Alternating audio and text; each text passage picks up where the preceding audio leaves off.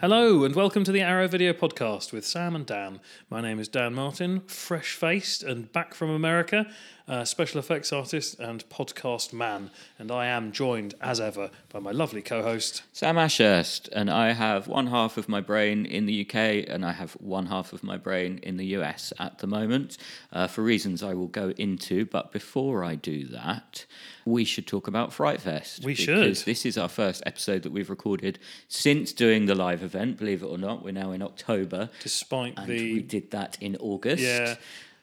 You have heard a podcast from us since then, but this is the first one we've recorded since then. Exactly. So I guess we just wanted to open by talking a little bit about that and talking about how much we enjoyed the live episode. It was amazing. Yeah, thank you to everybody who came. I was listening to it again on the drive back from work today. Oh, nice. It was really nice. It was lovely. The turnout was lovely. The guests were incredible.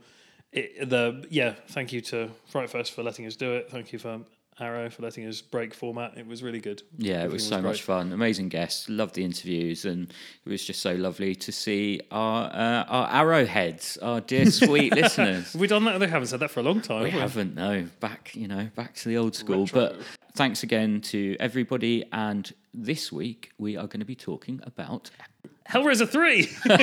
I was going to say it, but then I saw that you wanted to say it. I thought it went a bit awkward. Whatever, but we're doing Hellraiser 3 this week to complete our trilogy. You can go back and listen to our Hellraiser and Hellraiser 2 podcast should you so wish. But this one's going to be a bit different because...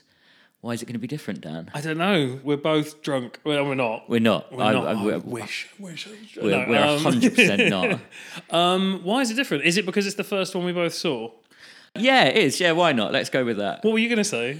That. Yeah, let's say was it that. No, I feel like you had something else. I was hoping you'd have something. Oh, right. And you you just did. winging it. Yeah. Okay. Because it's the first one that wasn't shot in England? There we go. And that is true, yes. And it was also the one that they wanted to... turn into a bit of a blockbuster. They wanted it to have mainstream. It was the first film by Dimension, wasn't it? Success. Yes, it was indeed. Which, is quite interesting. There's some interesting stuff on the extras about that. But why don't you sum up the plot, Dan? Oh my goodness. So, you know how you like Pinhead? Yeah. And you know how you felt that that Hellraiser 2, Hellbound, focused on the wrong baddie?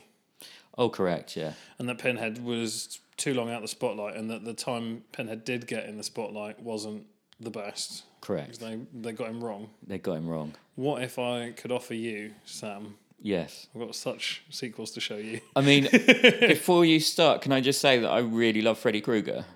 Okay. Is that... I don't... Does that help? Why does that... I don't understand. Oh, because they've gone in that direction with it. Correct. It's quippy bullshit.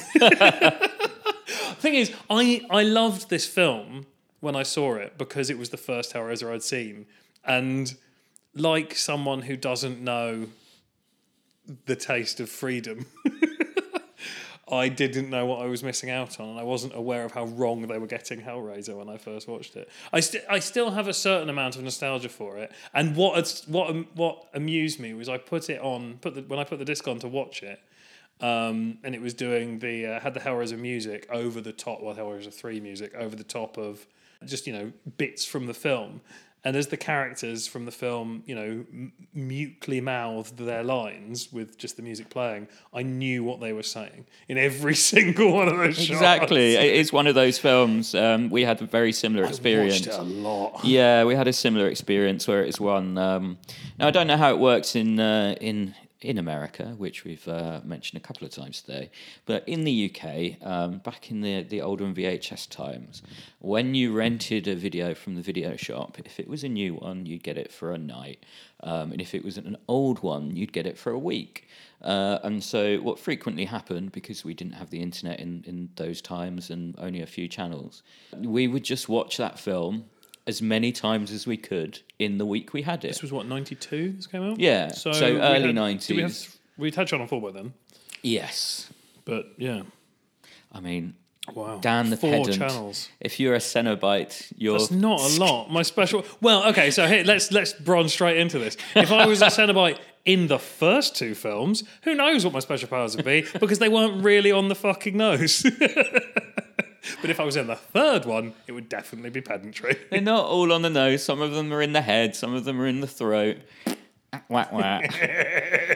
But look, I like all those dudes, and I know that they were at the behest of the studio, like the CD guy, and Is that so?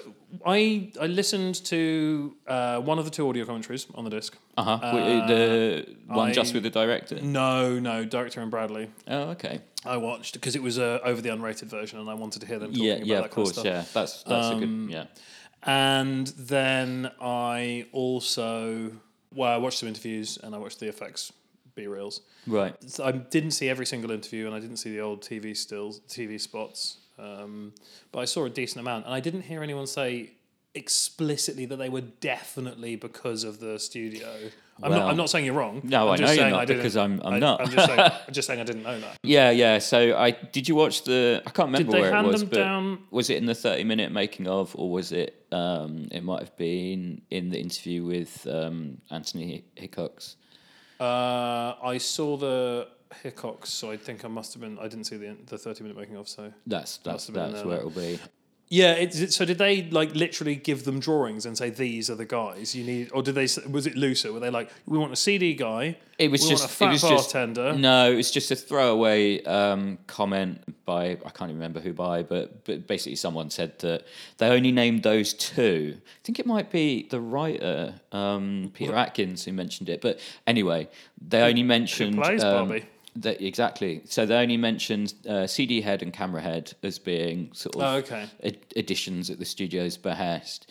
But that kind of makes sense because the club scene was a reshoot, and it was all the sort of in the explosions and all that. script, but then they didn't shoot it because they didn't have any money. That's it.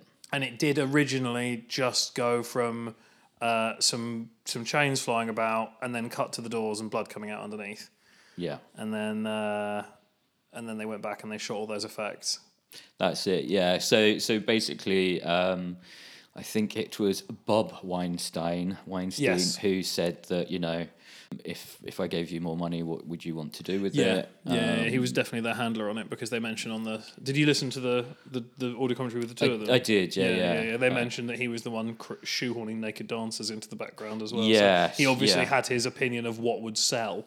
Yeah. So if he's going, the kids like CDs. Yeah, I mean, Put CDs in it. I know I did. You like CDs in it? Yeah, I bloody love CDs. 92, wasn't that like? I think that was the year of the CD for me. The Prodigy album, Chinese year of the CD. Music for the Jilted Generation. I believe that was the first CD I ever bought, and I believe it was out around about that time. So they had their fingers on the pulse, and I bloody love cameras.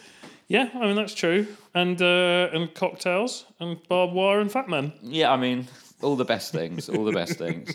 So yeah, we didn't even get close to describing what the plot of the film was. Here's the plot. At the end of number 2, Pinhead is sort of released after we find out about the fact that he's essentially a tortured soul. Also the name of a line of toys that Clive Barker released. And then a sort of wooden pillar with some faces nailed to it turns up behind a desk.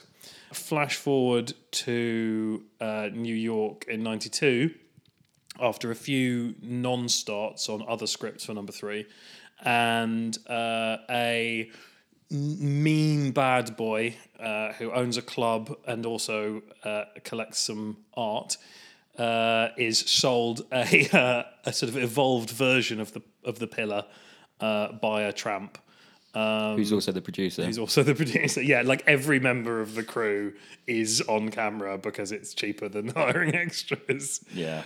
So he buys this statue off a tramp, and then because his apartment is sort of above the club called the Boiler Room, and some trespasser ends up in his room and takes a shine to the lament configuration, the Horrors of Puzzle Box, which is sort of sticking out of the pillar, and steals it.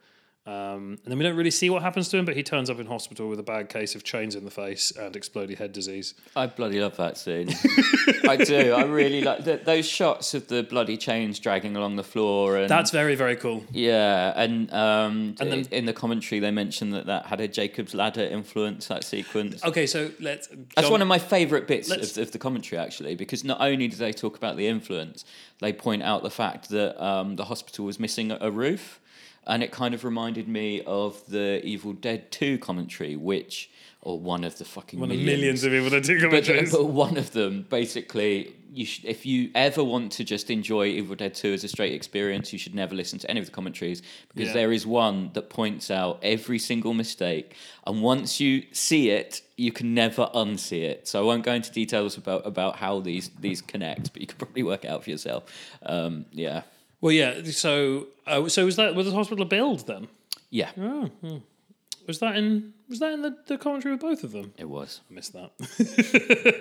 Dan was I remember them playing talking with his about. dog. I remember them talking about the church disappearing off to the sides, and this is a testament to good effects, because a lot of the digital effects in this film are pretty lousy with hindsight. I mean, come on, for the time. Yeah, I mean, they go on about the morphing effects because it just been it was pretty newish. Yeah, it just been in Michael Jackson's Black or White video, and so that was another, one of these exciting things that the kids are into that they shoved into this film. Yeah. So again, slightly last minute, but yeah, no, like the practical effects in this. The practical effects are pretty good, and the matte paintings and stuff. It was the matte painting in the church that impressed me, because they didn't build the sides of the church; they just built the aisle and the altar, exactly, and then all the pillars down either side were painted in. Yeah, it's and incredible. I'd never noticed that. Yeah. And there are bits, and that's a cool scene. I like that scene. Yeah, it's a very cool scene. That's probably the coolest scene. Yeah, in the film.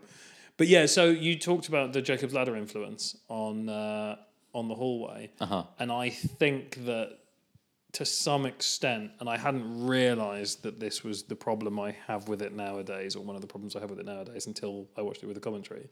But there are so many things where the director's like, that's a reference to this, that's a reference to this, that's a reference to this, that I feel like whatever style he wanted to inflict upon this movie was kind of muddied by the fact that it was constantly being paused so that he could shoehorn in come on. So, for example, that's unfair. The Suspiria shot in the courtyard is lovely and adds to the film. Yeah, it does. But the Jack Nicholson look that JP or whatever his name is gives when he comes around the thing and does his lowbrow glower is dumb as shit, and took me out of the scene. And it did when I was a kid as well, but I didn't know that was why he was doing it. Now, and then that's a Jack Nicholson reference. Yes, but in the commentary, the director doesn't say that's a Jack Nicholson reference from me. It could be that the actor wanted to do that or whatever. Yeah, but he is saying a lot of other things are references. The other thing I'll say there is, as a fellow Brian De Palma fan, and at least De Palma's only stealing from one plate. Well, I would, yeah. Well, yeah, majoritatively anyway. I would quibble there, but yeah, no, I that stuff never bothers me. They literally, I love the a director. reference. No, maybe it's Doug. Literally calls it the Kill Bill of horror when they're talking about how many films it references. Yeah, well, yeah. Is it that, or is it the foot fetish thing? I don't know. Oh my god, the foot fetish thing is gross. Is that true though? I don't know. I think it's just a running joke in the audio commentary. I don't know. The bit where they just stop to listen to a scene because the director's accusing Doug Bradley of having farted during the scene, and being left on the audio track. Yeah, I mean, there's a lot of weird stuff. You can literally hear them smoking cigarettes, which is something. There's a really loud pouring of a drink. At one point, a can of Coke. They say a can of Coke. Yeah, well, no, it is definitely a can of Coke. Is it definitely a can of Coke, or is it definitely a beer? No, beer doesn't fizz in the same way as Coke. I recognise that fizz. Okay, and then when they pause it to go to the loo and come back and joke about having had a lot of vodka, and then quickly say, "Oh no, I mean that was a joke. We didn't have a lot of vodka." I believe them, and I believe that the can of Coke that was opened was poured onto some vodka. I've never had vodka and beer in the same glass. No, fair enough. Yeah, maybe it was vodka and Coke. Yeah. Oh no, they're both English. Never mind. So, what else do I want to say about this film? I love Paula Marshall. I loved her when I very first saw this film. I think she's still incredible now. And I think, some of the insight you get from her on this disc is very interesting. It's disappointing that she's a bit of a snob against horror. Like she says, "Oh, I enjoyed it even though it was a horror." And there's a sort of anecdote about when she bumped into John Cusack at a Springsteen gig, and she was surprised that he would ever watch a horror film, and apparently he wandered into the wrong screen anywhere. Yeah. Oh, I'd hate all that shit. Like horror is as great as I'd rather watch the trashiest horror than the most. Oh, no, I won't say that because that's not true. But I love trashy horror. Let's say that. And yeah, it's really interesting that it was her first ever role. I feel like she is incredibly naturalistic in the film, and I believe her. And to hear about how much she cared about stuff like continuity, and to hear that she didn't want help crying in the scene where she really cries. She wanted it to come from her own feelings. Like, yeah, it sort of added a level of appreciation to a performance that I've always loved. So that's good. That's good to be on this disc. Good. Yeah. Shall we wrap up? No, shall we finish the plot? No. Yes. And then a soldier comes. So, along. The director. Yes. Yeah. So, Pinhead stuck in a statue. Yes. Which I thought was pretty cool. And he has to use his charm and his sort of like Cenobite version of a vampire's glamour to dig into people's wants and discomforts and dissatisfactions and offer them this sort of Faustian deal to bring him blood or people full of blood. Yeah. Which is one of my favourite things about the film, because I think that the thing that stands Pinhead out when he's at his best, the thing that stands Pinhead out is how erudite he is. Bradley has a lovely voice. Bradley has a lovely command when he's doing a monologue, giving a speech, and he is like, that is definitely the best thing about this. This is the one where Pinhead's kind of front and center, and the bits where he's in the statue, as slightly sort of off-piste for what I want from Pinhead as that is, it's really good to see him have to use like his persuasion, because that's always been like a cool thing about him, and his cool voice is his big thing. Yeah, like his cool voice and his pointy face is his big thing. Yes, I was slightly less keen on this kind of like him wanting to not have to go back to hell. Right. Like, that's not what I think of as Pinhead. Pinhead revels in the suffering. And especially given that we've gone, oh, well, we've divorced Captain What's-His-Chops from Pinhead. So Pinhead's the pure evil. And then you've got the soldier who became Pinhead for, whatever messed up shit he did in his life, has been now trapped in the dream realm. So Pinhead, as we see him now, is this pure evil who's stuck in a statue. So why does the pure evil want to leave hell? Surely that's his playground.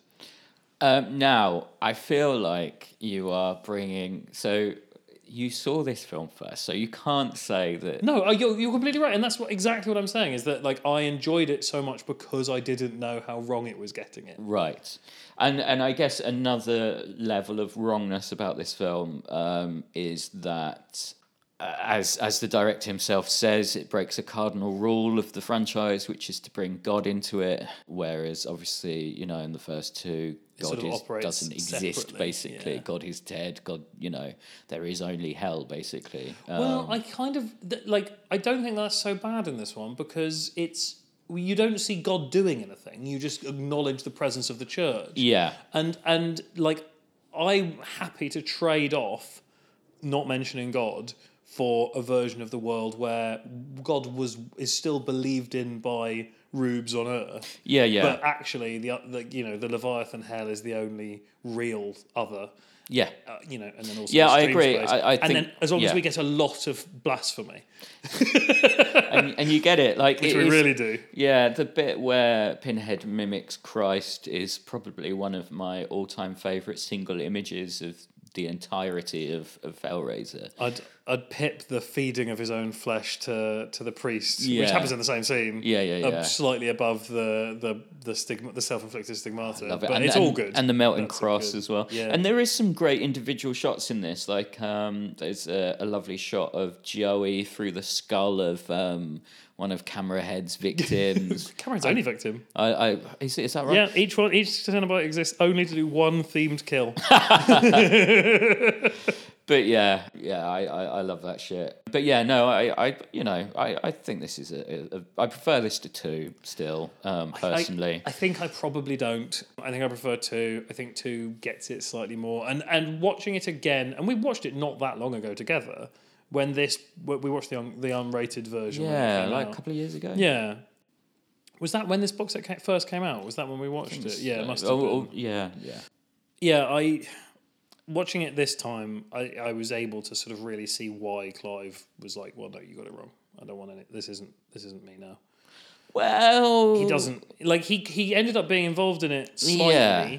So later basically, on. they paid him to not be involved, so that they wouldn't have his name on it, and he was happy to be involved at that stage. But obviously, he was happy to take the money.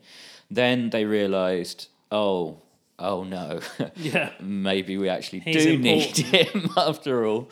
And they paid him to come back on board. Yeah. And so he did, I think his level of involvement was the reshoot stuff, I believe. I'm not 100% sure, but he was involved basically. And now it's but Clive very, very Barker's. peripherally. But were they ever going to actually leave his name off it? Or was Yeah. it just that they were paying him to be allowed to do it without him having any say? His name was going to be off Genuinely it. going to take his name off it? Yeah. That must have been a hell of a paycheck. Yeah, exactly, yeah. And Presumably another that's nice why one. he doesn't have the rights anymore. It's because that deal is what took him... Because you don't take someone's name off it and they still own it. No. That means they bought it outright. Like, they bought the intellectual property completely. Exactly. Which is like a crazy buy. Yeah. And he's very dismissive about all of them, including 3. Yeah. I mean, I absolutely love Clive Barker. He is one of the all-time greats. He is like, I don't know.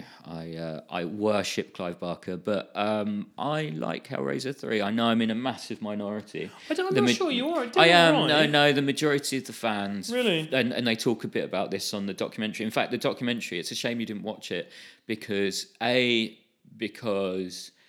it's kind of a fascinating extra on this disc in that, the people who are most positive about it are saying things like, oh, I met my wife on the set, so I can't hate it too much. And, I got to be a Cenobite and all the rest of I it. definitely will be watching it. Yeah, that's not a criticism of you as a complete person. It's more of I wish you'd watched it for the discussion because it is interesting that it is a relatively... It's as negative as these kind of things get, basically, where they're including interviews from people. And I think it even ends on someone saying that it's not very good. And it's a weird documentary anyway because, it's got crazy music. Like, the music is so high in the mix. Who made the documentary? Do you know? It's part of that big, it's part of Leviathan, is it? Yeah, it's part of Leviathan. So... yeah, it's fucking weird, but it's definitely worth watching. There's some lovely anecdotes. Yeah, no, I I definitely will. Especially from Camerahead. I liked him a lot. But Hulk Hogan. shall we wrap up? And move on to recommendations. What was I going to say? Oh, yeah, no, let's very briefly talk about the last scene. I know we've touched on this in other episodes. I think probably when we were talking about 2. Yes. But the building, when she puts the lemon configuration in the concrete at the end, and then we see the Le Machard, I can never remember, designed building at the beginning. At the end, rather, which will then end up being the beginning of 4. Yeah. But then they kind of find a way to retcon it out and say, it was a coincidence. It's nothing to do with it. It was Le Machard's grandson designed the building, and it has nothing to do with the box being in the foundations. It occurred to me that at this period in horror franchise, because franchises were still semi-new as a concept, and everyone was like, oh, well, we've got to do one of them. That's how you make the money. I mean, they weren't that new. They weren't that new. They've been around, but this was 3. Where was Nightmare and Halloween by the And early Friday the 90s. 13th. And Friday the 13th. Yeah, I guess Friday the 13th was kind of rocking away through the 80s, wasn't it? Yeah. I'm trying to... Yeah, okay, fair enough. But anyway, like, one of the... Like, when they try and do continuous narratives, rather than just abandoning the numbers and having standalone films, which is what they did from Hellraiser 5 onwards, like, the writer would just kind of, like, put a thing at the end, because it's a complete story. It finishes, and then there's this little thing that goes, there's going to be another one. Pinhead will return. But it's like In space. Yeah, yeah. But it's like one of those games of like the pictorial games of consequences, where you draw the head, but then you just leave the lines of the neck showing over the fold, and the next person doesn't know what came before, but they've got to draw the upper body, but they know where the neck is, so they can follow it. And so the building in the main configuration building is those two little lines from the previous section of the body. True. And they're just throwing them out. And I think that the pillar at the end of number 2 was kind of that for number 3. Yeah. And with number 3, they went, let's do a pillar. Let's put Pinhead in the pillar. Right, this is brilliant. Let's do this. And I wish they'd done more of that with 4. Because those, like, I like the pillar and I like the I like the building. It's interesting, and you know that building did inspire more stuff in the comics around this time. Yeah, those are great. And actually, there's kind of an interesting history, like you mentioned, the Nightmare on Elm Street. Around this time in the early 90s, there was a Nightmare on Elm Street comic as well, similar to the Hellraiser one, where it was kind of different stories. And it was one of the few that was like turned into a UK comic, and so it was sold in newsagents in this country. But the same stuff, they weren't doing unique content. But basically rebranded and I think in a slightly bigger format, like English comic format. Like exactly, Beano size, more magazine size. And I'll never forget, I was very young, but I remember getting one of the Nightmare on Elm Street comics, and basically similar to Hellraiser, where there's kind of a throwaway thing that they kind of build into a whole other thing in the comics. With the Nightmare on Elm Street, that line where he's the bastard son of 10,000 maniacs, or what is it, 1,000? It's 1,000 maniacs, but was it... So at one point it was 1,000 rapists, and then they changed it to 1,000 maniacs to kind of deal with the outcry.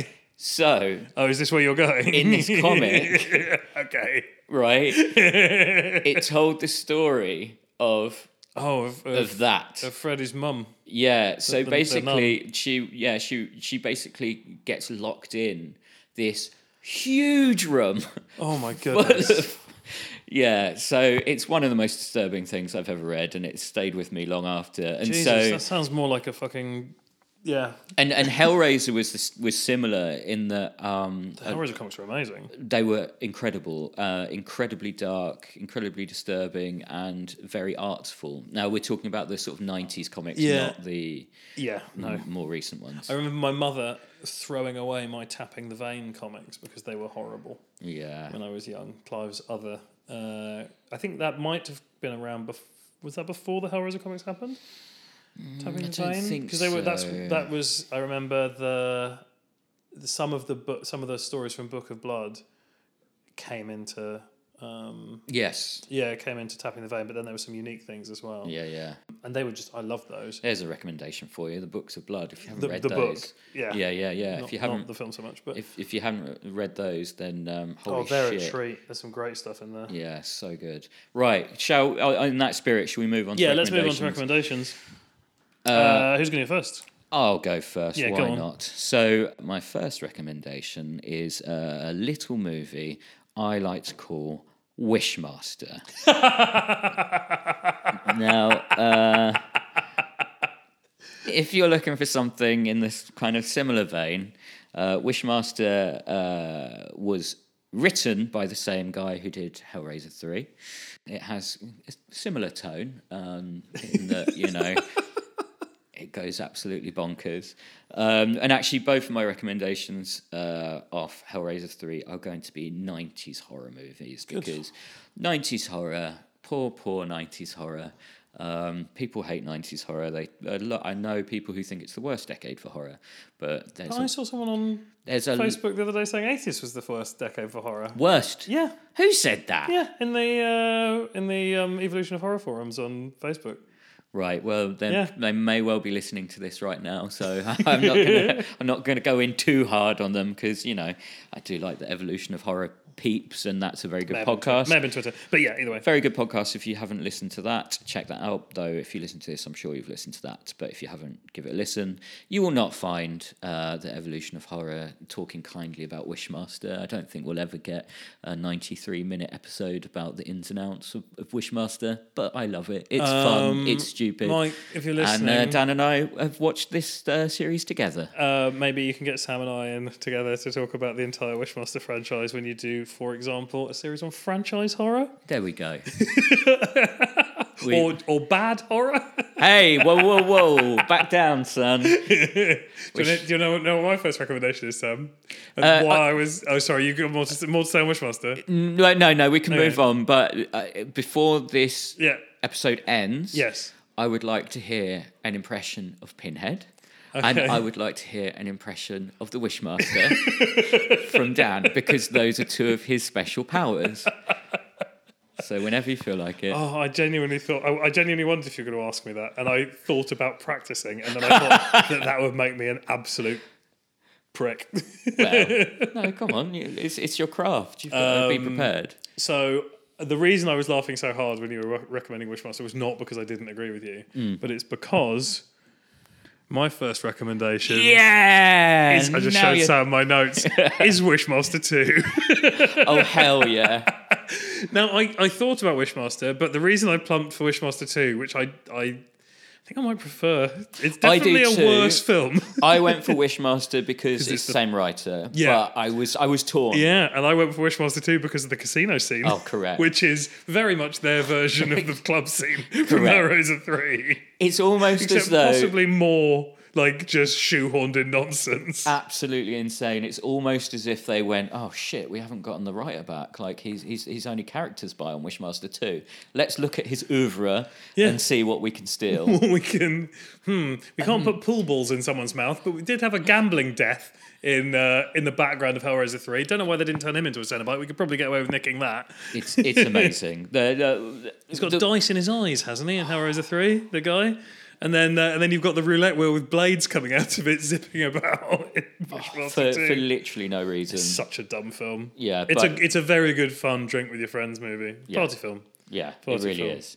Right, I feel that's all Dan has to say about that. Yeah, that's pretty much what I've got. So, so I'm going to move on to my second recommendation, which is Maniac Cop 2 from 1990. Talking of twos, the Goodfellas of the decade of horror that was the 1990s. Now, Maniac Cop 2, what this shares with Hellraiser 3 is that they've basically decided to turn up all the levels to bonkers. Maniac Cop, it's almost a thriller, really, with kind of supernatural elements. Whereas Maniac Cop 2 is like this massive trash fest that... Oh, more trash than trash. Yeah, it almost feels like a Korean film in the way that it just... you never know what's going to happen next, and all of a sudden they introduce like this absolutely insane serial killer character who becomes friends with the Maniac Cop. I won't go too far into it because, let's face it, not very many people have watched this film. I would dearly love Arrow to do a Maniac Cop 2 release. They did do Maniac Cop. They did do Maniac Cop, so yeah, but not Maniac Cop 2. Maybe they could do a box set like the Scarlet box set.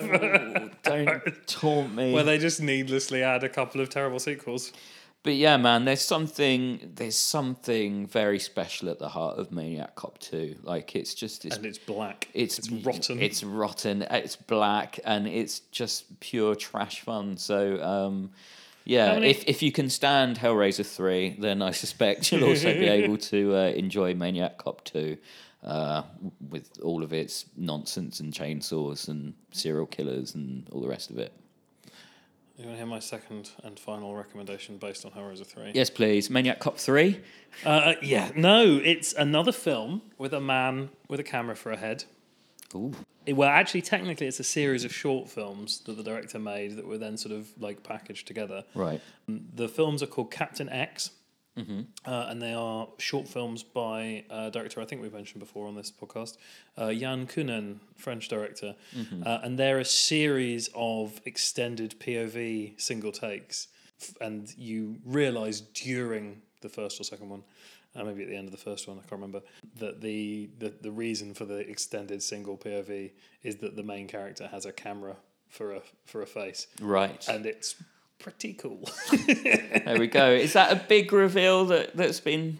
No, not really. Like, it's a big reveal if you were just watching the first one. Right. It's not a big reveal if you're watching all of them. But the other thing is that I don't think you can just get Captain X. I think you have to buy either the French collection of Yann Counen's shorts, which is very worth getting. Also has Gisèle Karazen, Last Red Riding Hood, the Emmanuel Bear, and what's Jean-Pierre Genet's production partner called? The old one, Caro. Mark Caro, playing the wolf in a musical Red Riding Hood, which is incredible. Vibro Boy, about a transvestite in a French trailer park who accidentally gets hold of Satan's fossilized penis, and it turns into a sort of weird, like, fucked up multicolour trans Tetsuo. That sounds great. Yeah, the whole collection's great. They came out in France. There's a Laserdisc. They're also all packaged as special features on the French edition of Doberman, Yann Counen's debut. And I think there's another version of them as well, but I'm not sure they're available outside of France. Cool. So yeah, there you go. Hunt them down. They're really worth checking out. They're great short films. Gisèle Karazen, which is all stop motion with real people, which is on broomsticks riding around chasing each other in Paris, is on YouTube, certainly. I think Last Red Riding Hood is, but without subtitles. I'm sure Captain X is. Vibro Boy probably is. Vibro Boy is the longest. I think it's about 25 minutes. But yeah, they're all worth checking out. Sweet. But Captain X has camera head, so... Nice. Good recommendations all round, I'd say. Right, let's move on to films What we've have you watched seen, Sam? over the past couple of weeks. What have I seen? So, as part of my very exciting Fright Fest, in which, Frankenstein's Creature went down very well, and thank you to everyone who came to that. I suspect there were a lot of Arrow video listeners in the audience, because I didn't really recognise anyone, so I can only assume that you came along. Thank you. On the other side of the headphones. Thank you. And as a result of that going down quite well, I am now in development on my next film with a producer named Heather Buckley, who was at Fright Fest with her film The Ranger. We met at the closing night party, and we bonded over a shared history, let's say, and we're working together to turn that into an exciting feature film. And so I've written the script for Heather, and she works with a director, Corey Asrav, and once she read my script, she's like, "Have you seen this movie?" I have not seen this movie. She's like, "You have to watch it. I'll get Corey to send it to you." It was sent to me. That film is Let Me Make You a Martyr. And It's a good title. Holy shit, I loved it. Like, it is so up my street, it's ridiculous. It's essentially, imagine if Tarkovsky had directed True Detective, Wow. and that is essentially Let Me Make You a Martyr. I don't want to say too much about the plot, other than it's kind of about outlaw culture. It's about people who are struggling, criminals who are struggling, and lots of interesting different characters kind of cross over, including performance by Marilyn Manson, who plays this kind of super creepy hitman. And yeah, it's a really kind of quite chilling performance. There's one scene in particular where it's like, oh my God, like there's a scene where the atmosphere is very intense between Marilyn Manson and another character. Again, I won't go into spoilers. But yeah, Let Me Make You a Martyr. You can get it on Amazon Prime in the UK, I believe. You can rent it there, and I'm sure it's available in the States. But some of the shots in this film, man, it was like literally the wides are like paintings. It's really beautiful and very moving. And so, yeah, and it kind of shares a very, very weird specific thing with my script. We kind of take different angles on the same idea, basically. So, if you want to get in there and do very, very, very, very, very early prep on a film that I'm probably not going to make for another year or two, then watch Let Me Make You a Martyr. And even if you have no interest in what I'm doing next, you should still watch it. It's great. Nice. There we go.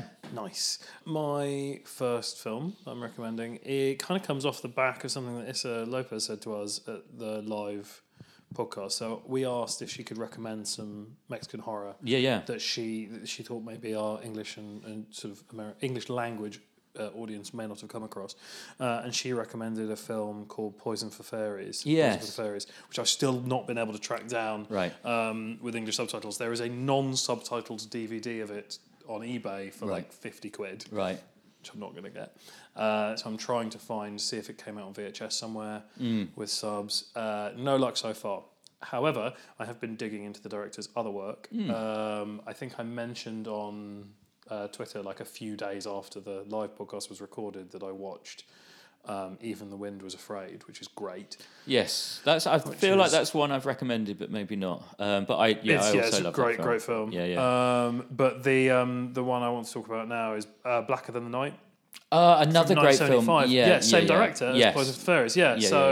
Blacker Than the Night. The director is Carlos Enrique Taboada. I'm probably mispronouncing that. I know you're not going to go into it, but what a twist. Oh my goodness. Obviously, I will not go into it. It's fantastic. A young sort of socialite girl and her entourage, de facto they, inherit quite a nice house from an aunt, I think. The condition being that they look after the aunt's much loved pet black cat, who will live in the house with them. They move in, shit gets weird. Oh yeah. I don't really want to say more than that. Track it down. It is very, very, very, very good. It's got all of the. It's not a giallo, certainly, but it's got a lot of that sort of giallo aesthetic. Definitely. I think it was borrowing it.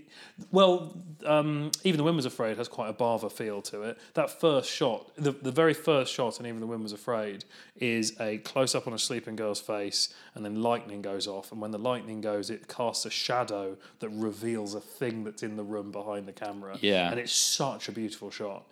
And the Blacker Than the Night is also very, very Bava-esque. Poison for the Fairies, which I've not been able to track down, is from the 90s, so I'd be interested to see what the director did, how the director has moved into a completely new genre, new era, talking about 90s horror as a sort of separate beast entirely. So if I do manage to track it down, I'll report back. But yeah, for now, check out Blacker Than the Night. Amazing. So my next recommendation is... again, kind of linked to the thing. This is going to happen for a bit because I'm in the sort of I'm thinking about things basically, thinking about things I'm going to be doing, and so I'm watching some revisiting a lot of stuff at the moment, and one revisit is a film called Hardcore, Nice. which is an absolute masterpiece. It's from Paul Schrader, written by and directed by. So obviously everyone knows him as the writer of Taxi Driver, but obviously he's a fantastic director in his own right. A really, really interesting, transcendent director. Hardcore is probably the most like Taxi Driver of his back catalogue. It's got kind of a very similar structure, but and obviously Taxi Driver is an utter masterpiece. I love it so much, but I'd say that Hardcore is up there with it. It's kind of darker in a way, if you can believe that. Yep. And the protagonist is both easier to sympathize with and in a way not. It's a kind of a tricky one, but it's very unpredictable, brilliantly performed. Everyone in it is fantastic. The score, the cinematography, it's just a masterpiece. And there's an Indicator Blu-ray, which is how I revisited it, and it was the first time watching it on Blu-ray, so that was quite exciting. It's a lovely print, and there's some really good extras on there as well from Indicator. So if you haven't seen Hardcore, and it is one of the underseen, 70s movies, I just highly recommend it. Yeah, it's one of those ones where everyone who's seen it is a massive, missionary for it. Will always recommend it. I don't think I've ever met anyone who's seen it and didn't like it. But it is dark. It's very dark, and I think, like Silent Partner, it maybe didn't find its audience post its initial release because it is just quite an uncomfortable watch. Yeah, Silent Partner is an interesting comparison actually, because they do both have it's almost like a sort of knock-around thriller in certain places. Yeah. But in other places, it's darker than the most darkest horror think film imaginable. Hardcore wears its darkness a little more obviously on its sleeve. It does, yeah. But Silent Partner does. Like, both of them have this like other grim world view bleeding in at the edges. Yeah. And then every now and then it completely takes over. Yeah, it's really powerful and really intense, but just... Yeah, I won't say any more because I don't want to say anything about the end. But Hardcore from 1979. I think it, otherwise known as The Hardcore Life.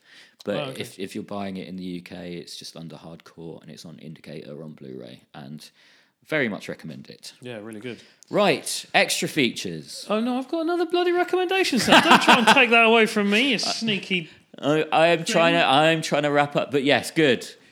I really want your next recommendation. I'm sorry for being so keen. Don't give a fuck. It's because we've done it a wonky way. Normally you go first. Yeah, no, it's fine. And then you finish up. Yeah. That's fine. Mine is So I took a bunch of films with me to the States. Yes. Mostly I was making everyone watch 70s British children's horror. Because I was staying, Travis Stevens, the director, and I was staying in an apartment together with the twins who were the production designers on it. So it was sort of like a little party house. It was great fun. Actually, I should give a little nod to a feature they did that just got picked up called The Wind that played at Fantastic Fest. Oh, it sweet. was at Toronto as well. Cool. Which Did I've you not see seen it? yet. The trailer's beautiful, Cool. and they were giddy with excitement coming back from Toronto mid-shoot, having left for a whistle stop in much the way that I left for a whistle stop for Fright Fest. Right. But a week later. Yeah, so I took a bunch of films, and a lot of the stuff that I watched on my own was Shaw Brothers Pictures, as I'm working my way through those, with my Z-Eagle under my arm. And I watched Twin Swords. I don't know quite why I chose to watch Twin Swords before its prequel. Right. Because it is a sequel. Yeah. I know why. Because I didn't know it was a sequel. Right, there you go. Yeah. So it's the sequel to Temple of the Red Lotus, which was the first wuxia, like martial arts film that the Shaws did with Celestial Pictures. But for some reason I was like, oh, Twin Swords, that's got swords in it. I'll watch that one. Yeah. So I watched twins. it. I'm hanging out with twins. It is astonishingly confusing if you haven't seen the first film. Right, I normally find them quite standalone. The absolutely. Normally. You're right. Okay. But what I would do is, having now watched Temple of the Red Lotus, which I also love, but I would strongly recommend watching them out of order because that level of what the fuckery is absolutely delightful. Yeah, there you go. Yeah, if you like the traps from House of Traps, then hold on to your seats because there are more traps than that in Twin Swords. And then on top of that, you've got... I think my favourite thing about it is every time anyone helps them, they just then kill them. Brilliant. It's like they threaten, they kill a bunch of people, they leave one person alive, they ask them the question, the person gives up the information because they want to save their own lives, and then they just fucking stab them anyway. Oh dear. Amazing. It's really, really top tier Shaw Brothers. I was very pleased to find it. And so what was it that you're working on with Travis? So we were doing a film when we did the live record, I described it as The Girl in the Third Floor Window, and then I said, but as with all these things, the titles are subject to change. The title has changed. It's called The Girl on the Third Floor, just because there's like a couple of big features coming out that are in production at the moment with window in the name. Yeah, like Witch in the Window. Yeah, exactly. And I think there's a woman in the window is in production as well, and just to avoid confusion. So it's The Girl on the Third Floor. It's loosely based around quote unquote. Well, it's loosely based around supposed haunting that has happened in a house that has a real history. That, in the same way that a lot of places with real history, then a supernatural folk mythology comes up around them. The interesting thing here is that Queensbury Pictures and MPI, sort of partner companies, bought the house in which everything had happened. Yes. And we shot it in that house. Now, right, on the live episode, Yeah. there is a moment where you're talking about this and how it's being filmed in a quote-unquote real haunted house. Yeah. And I say, sure, in a sarcastic way, because obviously I don't believe in ghosts. Yep. So, I was being a little bit... But as I was saying that, Jen Wexler had just said something, and it sounds to me like I'm saying sure to her, and I just want to make it clear that I wasn't. I literally was listening to that episode on the drive here, Yeah. and I heard that bit, and I did not read it that way. That's because you know me, and you know I don't believe but in I ghosts. also have a very low opinion of you. I mean, that's certainly true. No, it doesn't sound like that at all. Okay, It doesn't good. sound like that at all. Good, no, good. and obviously I also don't in any way believe in ghosts, and was being quite terse with quite a lot of my local crew, who were much more credulous than I. But it is a house where some bodies were found, Right, that's cool. which is innately it's cool. Yeah, it's bit creepy. It's cool for a horror. Yeah, for a horror film. So it's an interesting USP. I'm not recommending that people kill people. No. But do buy properties where people have been killed because they tend to be cheap. The WWE and UFC wrestler CM Punk, Yep. Phil Brooks is our lead, and he was absolutely lovely. And I don't think he'll be offended by me saying I was surprised at how good he was. Great. When you hear that you've got a professional sportsman as your lead in a movie, you know that could go, if they don't have form already, that could go two ways. I do feel like there's a lot of crossover. There often is, but I think that's because of the amount of opportunity that is afforded and the to good people ones who are already in the public rise eye. to the top. Yeah, absolutely. But no, he was absolutely great. He's great. Yeah, and I have to say I've got a lot of respect for Travis tweeted out the first sort of look from Entertainment Weekly. Yeah. And he tagged lots of people. Yeah, Travis. Which not everybody does. No, he's you know, very magnanimous about that kind of stuff, and he was really nice to work with. So. And there was credit for you in that Entertainment Weekly piece. So yeah, I am very excited to see this. Yeah, the MPI Queensbury lot were very, very nice and very supportive. And yeah, I think that obviously, these things always come down to the edit and the sound with horror, but the footage looks absolutely gorgeous. The performances were great. The production design was great. The costume was great. I think it could be really, really good. Excellent. So I'm very excited about it. Very excited. Cool. All right. Can we finally get on to extra features? I've got a whole bunch of other stuff I want. Yeah, of course. Extra features. Extra features. Right. So last time there was a lovely little snippet from my interview with Panos Cosmatos, the director of Mandy. And because we didn't know it was going to be included and actually thought that perhaps it wasn't, I didn't do any of the normal things that you're supposed to do when you're allowed to use stuff like this. So what I should have said is that the film is out in the UK on October 29th.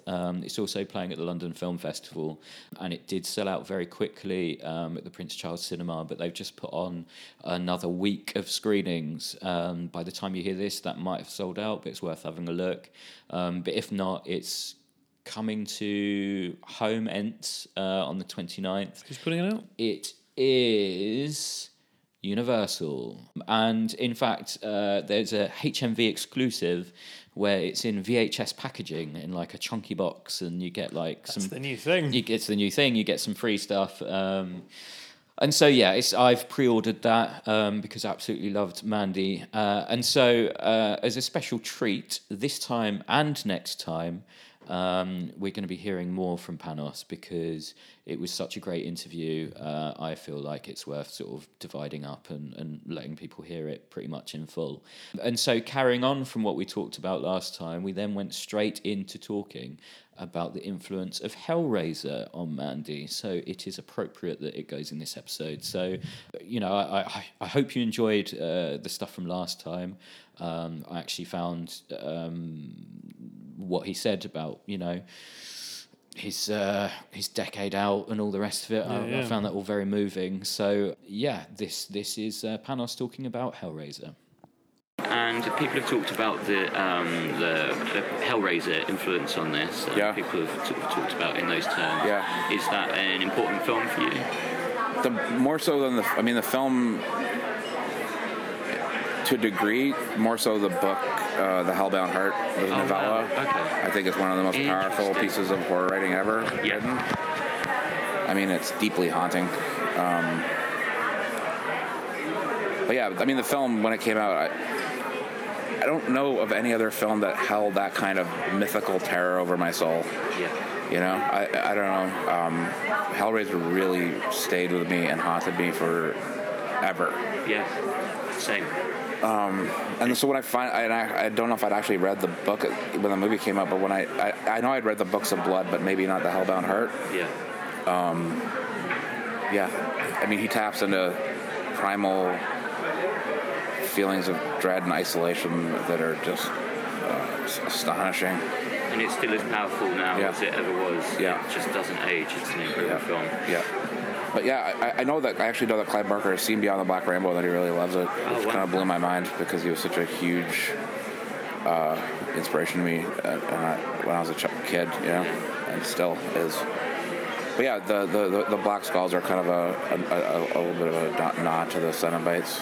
And so, would you ever be interested in directing an adaptation of one of the stories in Books of Blood, potentially?